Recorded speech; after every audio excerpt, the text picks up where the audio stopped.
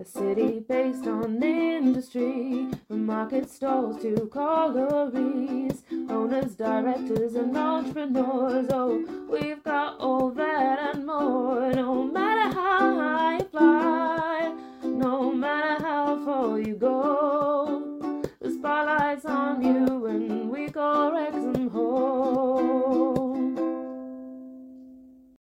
Hello everybody, welcome to this episode of the Wrexham Business Spotlight. This is a podcast that focuses on Wrexham businesses and Wrexham business owners. It's sponsored by AB Accountancy and hosted by myself, Adrian.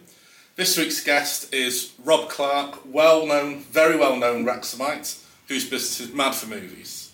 So Rob, I've given you a little introduction. If you could just pad that out a bit and tell everyone about you and your business. It's a very nice introduction indeed. I've run Mad4Movies, which has been in the town now since 2006. I say in the town, obviously I started off in the Butcher's Market. I'm now located up in Queen Square while they refurb the Butcher's Market. So I sell movies, music, books and a variety of other things that tie into that kind of media. Kind of role. Okay, and you're quite well known as an individual, never mind a business, I think, as well. Is that something you'd...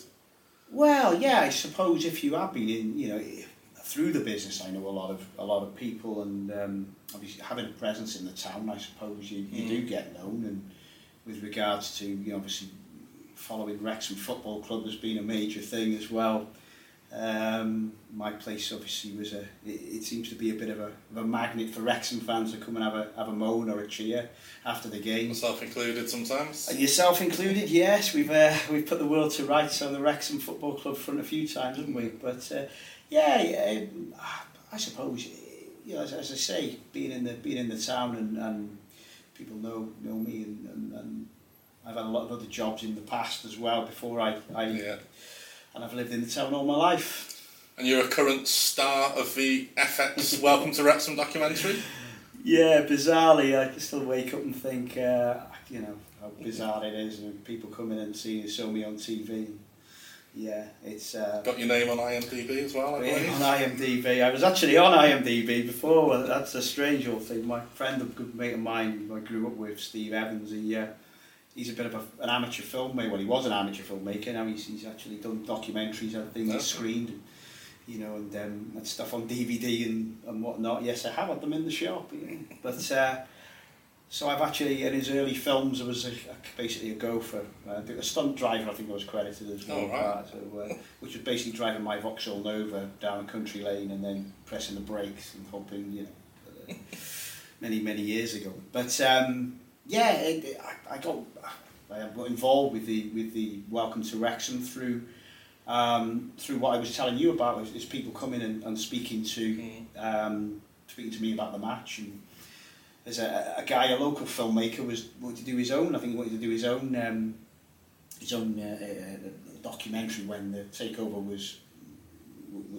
came to light, and a local filmmaker called Leighton Cox, and someone told him that I was a Wrexham fan, and a lot of people, Wrexham fans, hung out in the shop and whatever. So he came in and he filmed a few things himself, and then he actually got hired by Welcome to Wrexham as a cameraman. So he gave them my information, and they came in. They said, "Oh, we know all about you. Would you like to be on it?" I was, why not? Great. So just to rewind a few steps from there, really. Tell us about your background and what was the path to you having a DVD store in the town? Yeah, it goes back. I've always liked the idea of making having a business, if you like. I remember, goodness me, it goes back a long way till I was about 12 or 13, selling apples with a couple of mates I got from my nine and tides at large back garden. So we had a little well, a little business, I suppose. We don't really make much money going around door to door trying to sell apples, but even going back I think Alan Sugar used to sell fish, didn't well, he, exactly. when he started out, so you're on a very similar trajectory. Well, now. you think I'm a couple of quid Both behind. ended up in technology as well. Yeah, retro technology now, definitely. But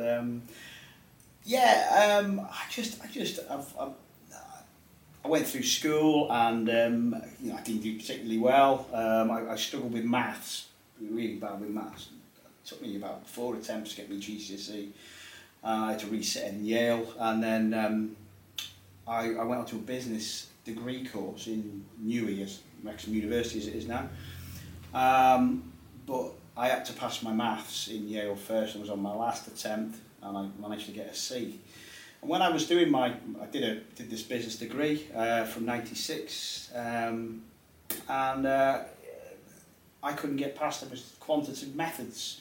Again, struggled with numeracy and whatever. So the second year of the degree, they said, well, you've passed everything else, but you haven't passed this. So I was going to have to either resit the year, or I could do a top up and take a HND. But they did an assessment on me and found I had dyscalculia, which is basically dyslexia with numbers and sequences and things. So that was why I struggled. I struggled through mathematics and number-related things throughout. And undiagnosed all through school. Until I was in uni, and then someone did a report. But I did the HND. I thought there's no point repeating the year and trying. It was, I thought I can't face doing another year of this. Of like 1 or 2 subjects. I thought no, I'll do the HND, and then thinking well, I'll open up my own business, or whatever, and I ended up working a call centre in Manweb. So of Scottish Power, it just turned to at the time, I think, and it wasn't a job I wanted to go into by any means, but your first real job, I suppose, and I learned a lot of things, just within the work, being in the workplace, and it was good in a way, and I met. This does go to how I got involved in doing what I'm doing now. I met a lad there who was working with me, a Londoner called Darren, and he taught me a bit about computers and whatever else. When the systems, he was doing a bit of training, and trained us up on the package at the time that they were using for their software and all that. And good mates with Darren, and found out he lived across the road from across the Spider Park. I lived with my parents at that time, and he was across the Spider Park, and so I used to get a lift to work with him. So I got good mates with him. Anyway, cut a long story short, he got a job working up in Manchester for a company called a closeouts company, if you like. It's a company called Brennan Atkinson, who would basically buy a job lot of widgets, and from one company it was going out of season and selling to another company, and so he got a job working there, and I got a part-time job. I worked up there for 3 days a week, and I was teaching. By that point, I was teaching. I was doing some IT training. I actually had 3 jobs on the go at one point. One working in the adult centre in what was now the Groves, it's all the bits now, but one working for a company called Net Education, and then a couple of days, 2 or 3 days a week up working for Brennan Atkinson. I thought I might want to move up there or whatever, but my job was basically selling samples and things on eBay, and they'd have these quite expensive watches and all kinds. One minute it was expensive watches, another minute it was like frisbees. It really was a kind of whatever they could get their hands on. Whatever they could get their hands on, but they were a really successful company in their own right. They were a family-owned business, and I ended up doing some IT work with there, and doing some online sales, and I really kind of got to know eBay and things like that then. This was 2002, so it was not everybody was using it then. And you could buy the items they had. You could buy at a discounted rate. And one of the things was DVDs. It was in 2002, so a lot of people still had VHS tapes and things like that. Quite new, weren't they then? So I bought these DVDs. I think they cost me £2.50 each, and they were the worst films in the world. Do you know what I mean? They were like Brad Pitt's first film when he was like 15, and he'd in it for like 2 minutes, and he'd have his name across the, they were rubbish, and some budget things. But what I did is I bought these DVDs, and I thought, well, I went down a car boot sale, and I sold them at £5 each. But then I had people bringing, I did a few car boot sales, and I had people bringing videos as well, and other DVDs, like new, and part exchanging them. And I knew, obviously, I'm thinking, well, I was making a fortune, but anyway, but I just loved it. I loved reading and dealing, And you're a Wrexham Dell boy, aren't you? A Wrexham Dell boy, yeah, it was a bit like that. But I just enjoyed it, and I'm a big film fan anyway, so it worked. So that's really how I ended up buying and selling films. At some point, you've gone from the car boots to having the physical store. Oh, absolutely, yeah. I had 3 jobs at one point, and then I just got burnt out with IT. Really, I'll be honest with you. I wasn't really. It was. I don't know. I just had enough of it really, and I was down to working one job in IT, and then I got a job working for M&S Money on the business part, which I didn't particularly enjoy. And another. A lot of jobs seem like could involve numbers here, Rob. I know. Do you know what I mean? I know. Probably why I didn't enjoy them, but no. Well, it was just account management and stuff like that, really, and a bit of IT work. I went to work for an IT firm, and then I lost my called GB Group, and then I lost my job, and ended up between jobs basically. So one day I'm sitting at a friend of mine's house who had also lost his job because he was a panel beater. He started to develop vibration white finger. So as you can imagine, not ideal for panel beaters. So we were sitting there and thinking, goodness me, look at us. And his wife said to us, look at you like a pair of old, washed up, like whatever, you know what I mean? He's like, what are you going to do with your life? And I said, I said, well, I don't really want to go back to an IT job. I want to do something different. And she said, why don't you own a little stall in the market doing your DVDs, And I said, it won't work then. Well, what have you got to lose? So at the moment I was renting a room off a mate of mine at the time, and so I moved back home fully at my mum and dad's, and they were really supportive, and they said, if you want to do this, then we'll help you out as much as we can. I had a bit of money from my job, and I went to have a look at the People's Market, and there wasn't particularly the stalls there. They didn't really lend themselves well. I wanted a lock-up unit. Yeah. The Butcher's Market, it was full at the time. It was 2006. There was a lot of butchers still there then, and various other stalls. So it was a busy little market. I got the smallest unit there, and I opened it up, and I did it. And my first day, I was quite happy with what I did, And I thought, well, this is quite cool. And then I had people bringing things in on a bigger scale in the car boot, swapping things. You're learning. You're living on more rarer things coming in, which you're thinking, oh, okay, And I just enjoy, I just really kind of got into it. And a year later, 2007 October, the homebrew shop was downsizing, and I took on that unit. So I moved to the unit I was in then for until the summer. Until a few months ago, yeah. So I went just kind of like. I thought initially it'd be something to do while I thought of what to do with my career, and then eventually I just never left. I did have an idea of 2018. I kind of left, for a few months. I remember the big announcement that you were shutting up shop. Well, I don't know.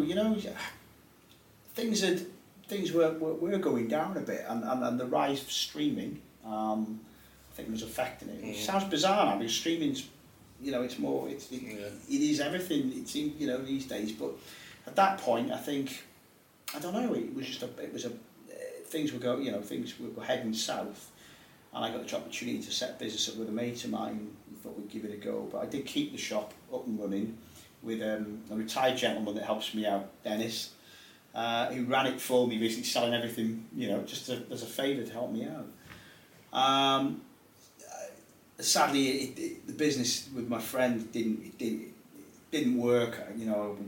We agreed after a few months that maybe we should go our own way, and he's still a good mate of mine now. So it's not. And you went back to what you know. And I thought, well, if I change a few things around and do a few other bit, and change all the pricing structure, I renegotiated my rent on the shop, which because I was on an older contract when I was paying more than the new customers, new businesses were coming in were on a lot less, and I said, look, if you want, I can come back, but I'd have to.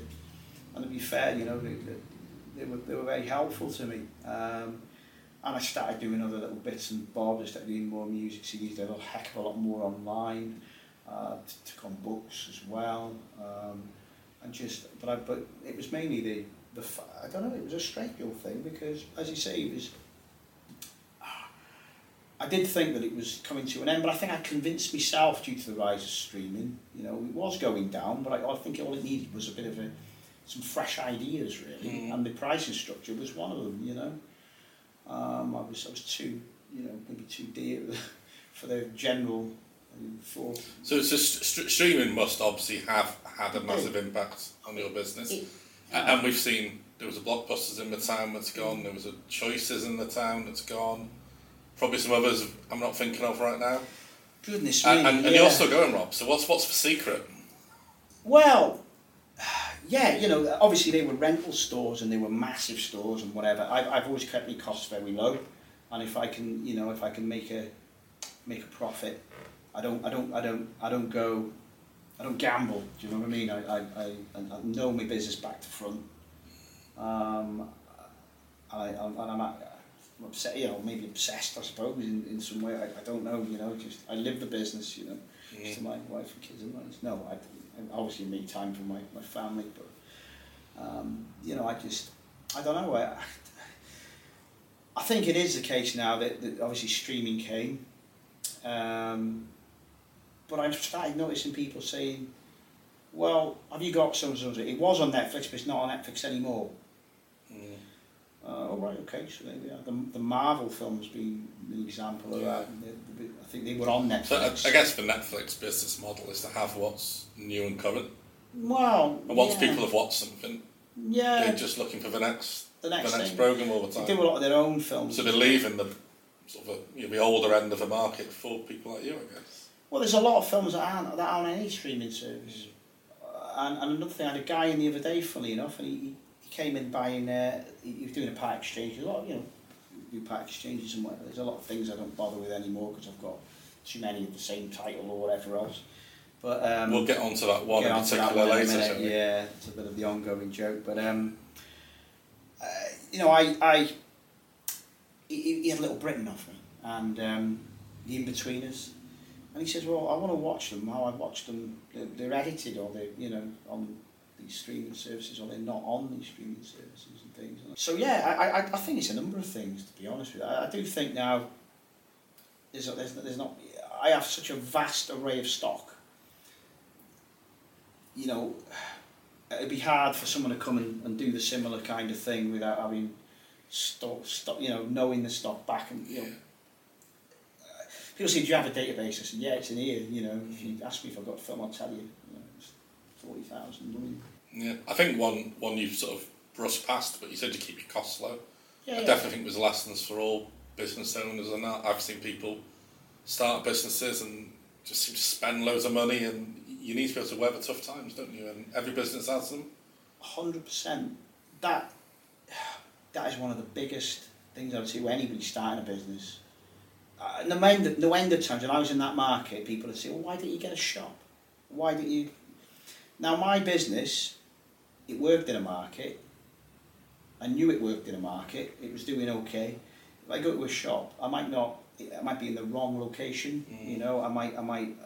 It's hard to get people through a little door for the shops. It's difficult. People, shop owners will tell you that. In a market, people are wandering about and they're looking. And how I have my shop was, I had a unit, but it had things outside where people could look about, and before they knew it, they were in, and there was no kind of didn't feel awkward, you know. Sometimes you go into a shop and it can be deadly silence, there can be nobody, you know, and you can't really get out of there. But I always greet everybody with you know, I'm always pleasant. I say, you know, if there's any particulars, I say, give me a shout. So then they know straight away what to look for, and it breaks that awkward silence, you know. I do think, you know, I think the manner how you treat customers and how you engage with them when they first come into your business is massive. You know, you can secure a customer if you like, or lose it straight away, however you are. And I think you can have a good product. If you don't have good customer service, that's pointless. People just want that customer service, don't they?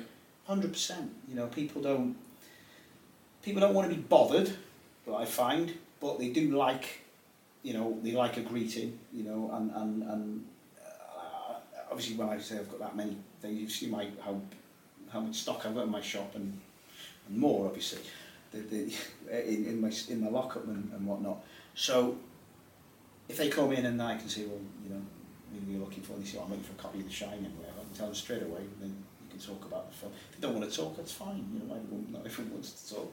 But I do find it, people like that personal touch as well. And I get a lot of people who come in and say they miss the video shop. They miss coming in and choosing a film. They miss coming in and you can go on Netflix, you're sitting down at the end of the day, you can spend 3 hours scrolling through blooming rubbish, watching 20 minutes of one, that's crap, you know, 15 seconds of another, you know, so-and-so's in that one. But when you used to go to the video shop, or when you HMV or something like that, you know, and you used to choose something, you read the back and think, but you had invested in it because you bought it or rented it, hadn't you? So when you got home, very rarely do people turn things off. You know, there will be that film, everyone will have that film, they rented out and you can remember it because that's awful. But generally, you would watch it. And I think I like people come in and ask for recommendations. They like horror films, they like slasher. Well, see, well, that's quite good. Or even if I don't watch a lot of slasher films, I get a lot of people come in and say, oh, have you seen some? So that's brilliant, you know. And horror nuts or people who like twists and thrillers and comedies, whatever. But so yeah, there's definitely that personal touch. I think helps a lot. What's is the one particular thing you find people are looking for now as the sort of industry has changed? Like a different genre people are looking for that doesn't go onto streaming or anything like that? There's a few, yeah. There are a lot of films that for some reason they got released on DVD or video or whatever. They don't pick it up by streaming services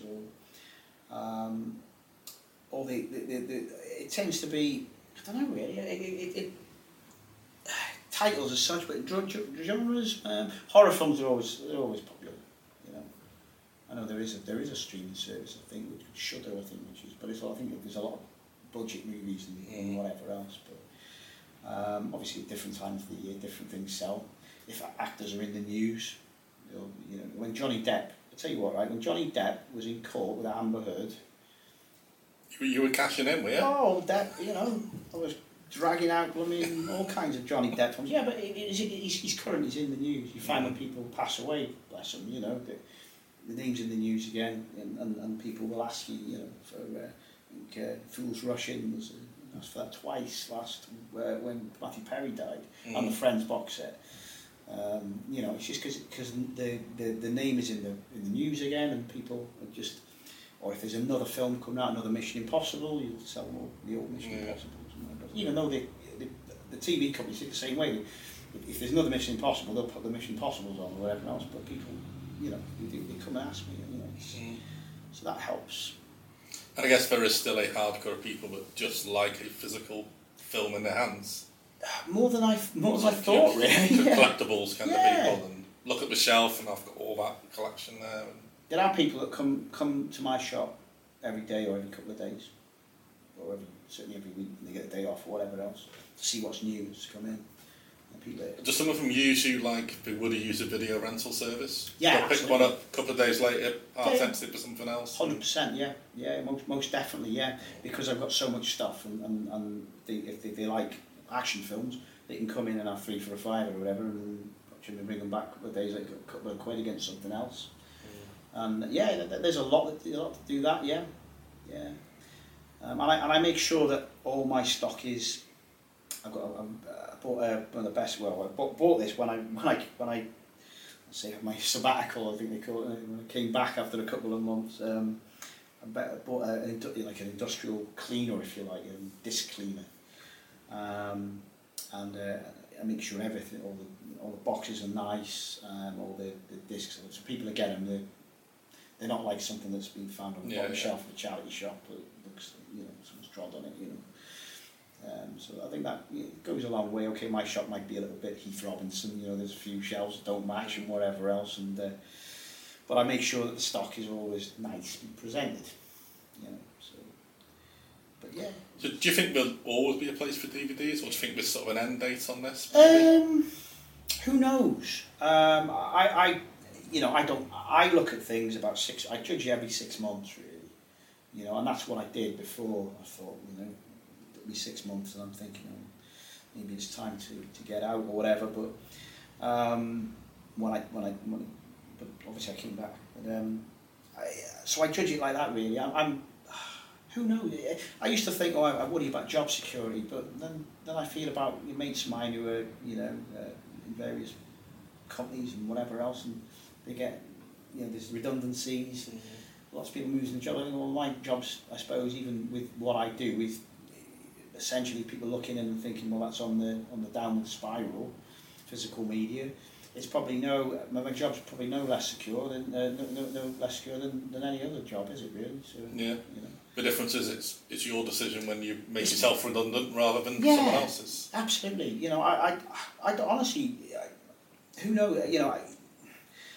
The point as long as there's enough people buying them for whatever reason, if they're collectors, if they want to search for stuff they can't find online, or if they want a physical copy, or if they like the rental bit where they buy them and bring them back and swap them. As long as there's enough of those people, but I have to. I can't slack with my job. I've got to, I've got to be. I can't have loads of days off. I can't, I've got to get on top of my lockup, and I have a problem with that. And I work hard and have it. It's not easy, but it's it's my baby, if you like, this shop, and when I built up. But I will cut, when it's not, if I feel it's not going right, one day I'll shut down.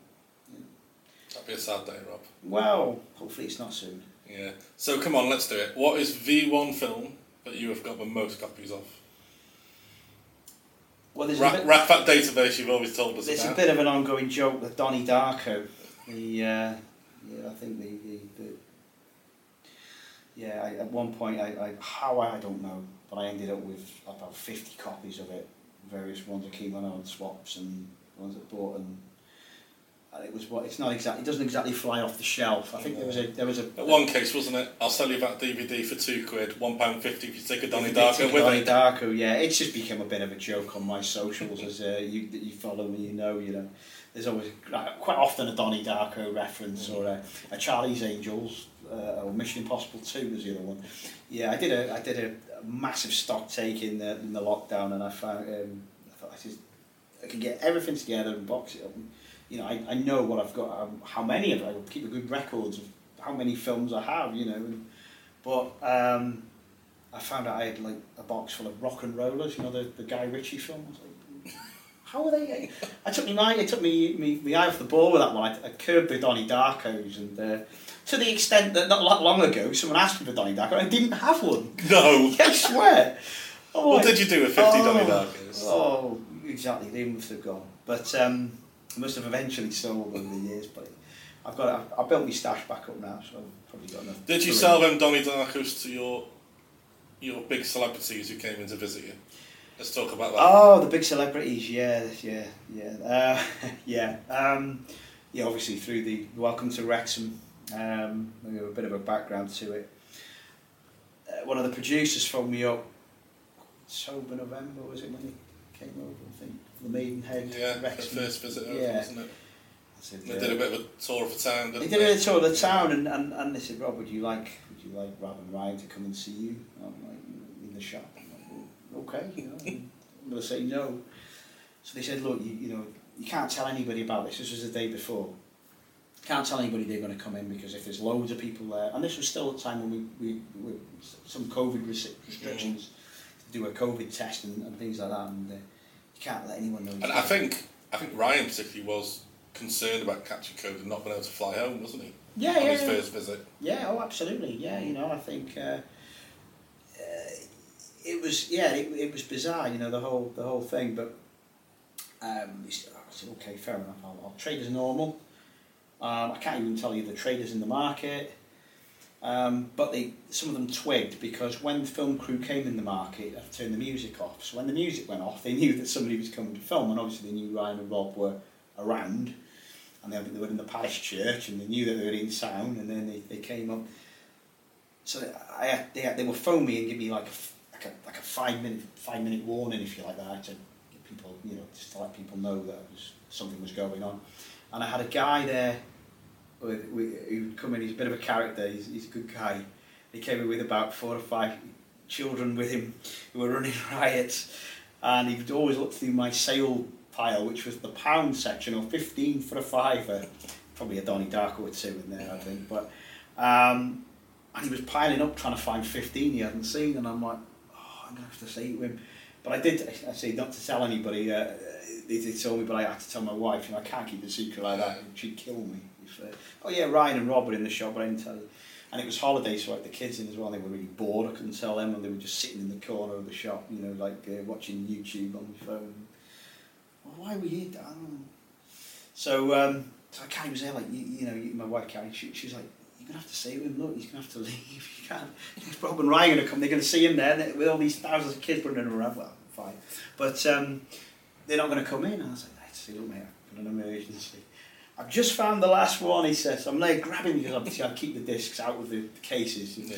And I'm there putting all these discs in, and I just about did it, and then about a minute or 2 later, you know, the security lot came, the entourage, if you like, and then Ryan and Rob, well, Rob walked in the shop first, and then Ryan came in, so, unbelievable, to be honest. It was, they were really nice guys, talking to me like I'm talking to you now, you know. Really interested, and I think Ryan said, I've never seen so many DVDs in one place. He's like, Rob was like, yeah, goodness me. And, he said, and then he came up and he said to me, he said, I have all these films here. And I think he thought I was a rental shop at first. I was like, he said, is there anyone you've not rented?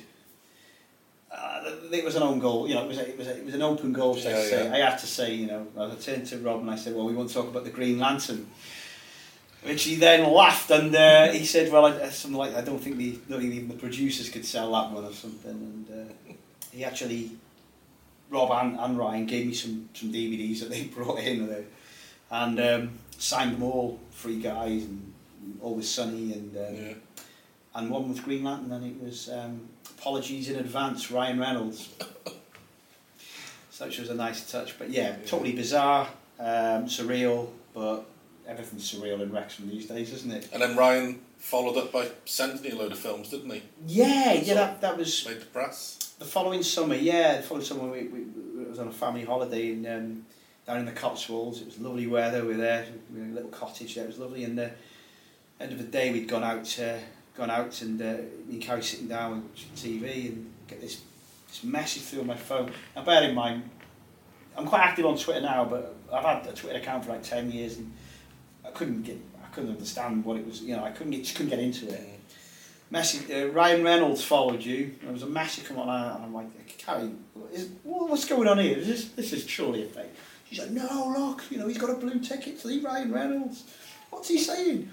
Rob, I have some DVDs to send you, like that. I was like, why do I know? So I'm actually talking via Twitter to him, and he's saying, like, basically him and Blake had a clear out of one of the rooms, and they had a load of they were actually had a load of Donnie Darkos, didn't they? Donnie Darkos, yeah. I get thinking, imagine if Jake Gyllenhaal bought the club, and he's in Donnie Darko. Sent me a load of copies of Donnie Darko. I sent them back, you know, saying I had too many of them. But he sent me a load of Deadpools, and Blake's big film was Age of Adeline, amongst others, and a load of those. And it was really surreal. this package came at home, and they were autographed. Feeling like thanked him very much, and then I thought, he said, well, you can, put the email. He goes, they might not play on your system over there. I understand it as a different system, which they do. Obviously they the being Blu-rays, they were, I think the Zone A and the Zone B. But he said they might look cool in the shop. But I thought I could do some good with these, because I thought I can do a bit for charity with some of them, because I've got that many of them. I don't need loads of them. Even if I put them on the walls in the shop, whatever, I don't really want to cover them with this. And I thought, well, my son's got a rare blood disorder, ITP, which nobody knows exactly what it is. He explained to me, and no one's ever heard of it, neither did we, until he was diagnosed with it.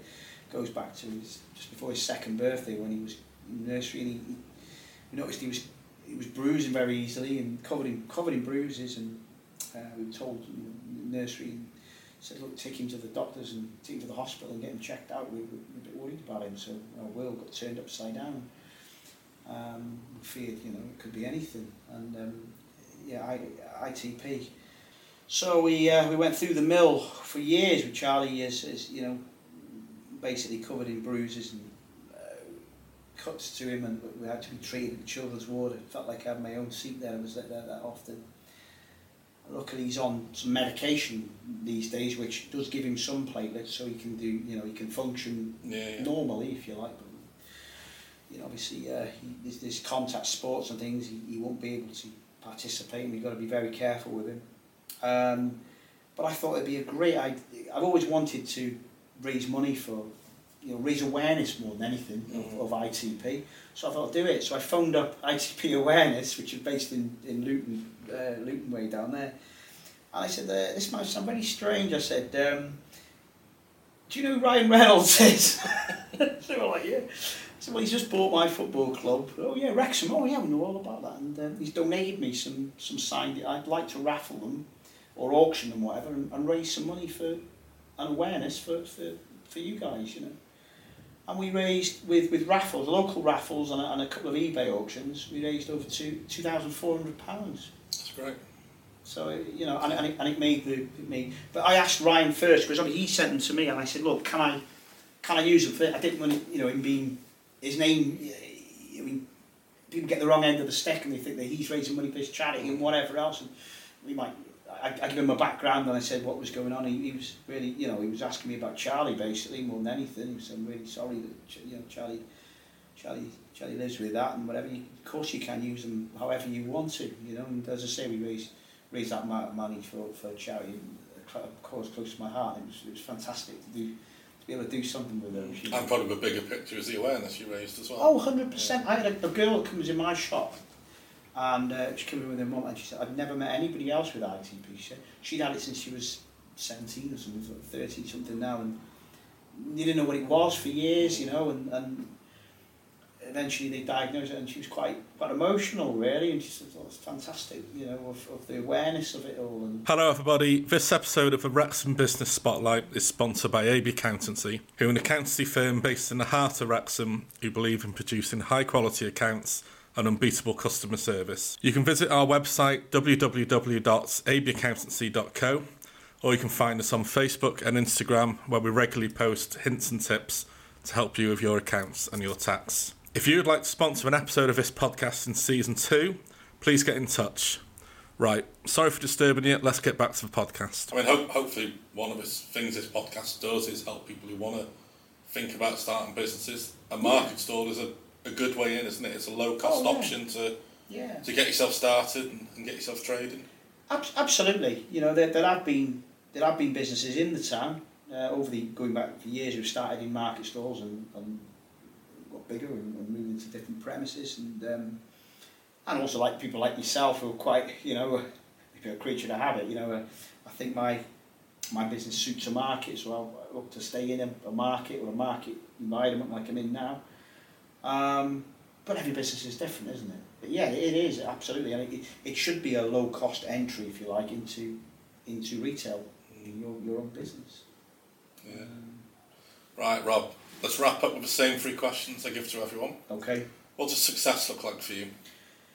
Success is, as I say, looking at the short term future and achieving those goals and keep on trading. You know, just keeping going really. I do like to think what little bit of extra bits I can do to change it.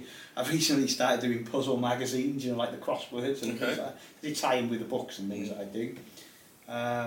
Just little extras, you know, that aren't too out there. You know, if I started selling, I don't know, you know, trainers or whatever, it might be a bit.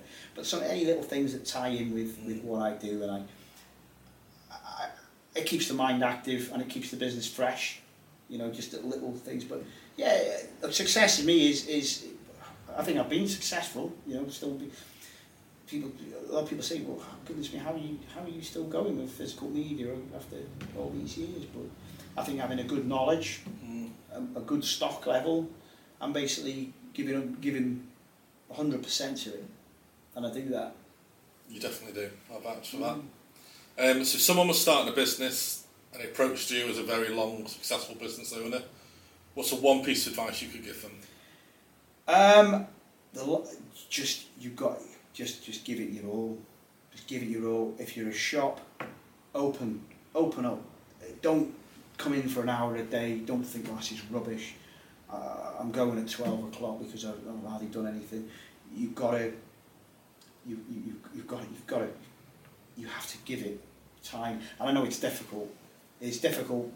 You know, I've known businesses come in the market and they open up and they've got a family and they've got, you know, a mortgage, they've got, you know, a second job and whatever else. I was lucky that when I started mine, I had a little bit of money behind me. I moved back to live with my parents, you know, and I got their full support. And I had a lot of stock already that I accrued. So I was very fortunate, and it's very hard. It's really hard, but you've got to do. You have to give it your all, and listen to people. Any advice? Be nice to people. You know, even if you don't agree with, if people come in the shop and they have some opinions you don't agree with or whatever else, change the subject. Be nice to them. You know, just, you know, you have to. Obviously, there's that thing, the customer's always right, but I don't know if I fully agree with the customer always being right. You know, but I think you've got to. You've got to engage with people and listen to people who've been in the game for a long time.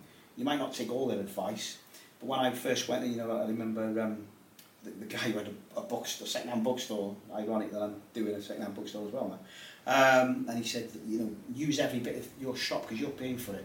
Use any bit of space you can without it looking overplugged. Yeah. But he says you're paying for that space there. If you can get a shelf up, do it. You know, the more things you have in your shop, the more likely you are to sell them, aren't you? Yeah. You know, if you've only got, £100 worth of stock, you're not going to make any money, are you? You know, so those are my little pearls of wisdom, I suppose. Thank you. The spotlight has been on you on the Wrexham Business Spotlight for this episode. Time for you to return favour, shine it back on another business that you think needs a bit of praise. I'll shine it out on a great little business that I look up to, I think, really, and it's a similar business to mine but different. It's Moonlight Records upon Tyne. Okay, yeah. Brian, who owns it, has owned that since 1987, I think. CDs and vinyl back then. Vinyl's come back in with a smash, hasn't it? Let's be honest. He's probably on his second breath, isn't he? Yeah, he is. You know, and he still goes. You know, and he's location-wise, he's a bit off the beaten track, but you know, he's specialist. He knows his stuff. He gives it his all. He has done 30 odd years, and he's a good guy. And he's got a smashing little business there, and I'd like to give him a shout out. Excellent. Brian from Moonlight Records, and this has been Rob from Mad4Movies. Rob, thank you very much. Hey, great, fantastic, loved it, mate. Cheers. Hello everybody, it's Adrian here. Thank you very much for listening to this episode of the Wrexham Business Spotlight podcast. Very much appreciated. Please also support our guests and their wonderful businesses. You can like and subscribe to this. You could share the podcast so your friends can enjoy it. And you could also find us on social media on Facebook,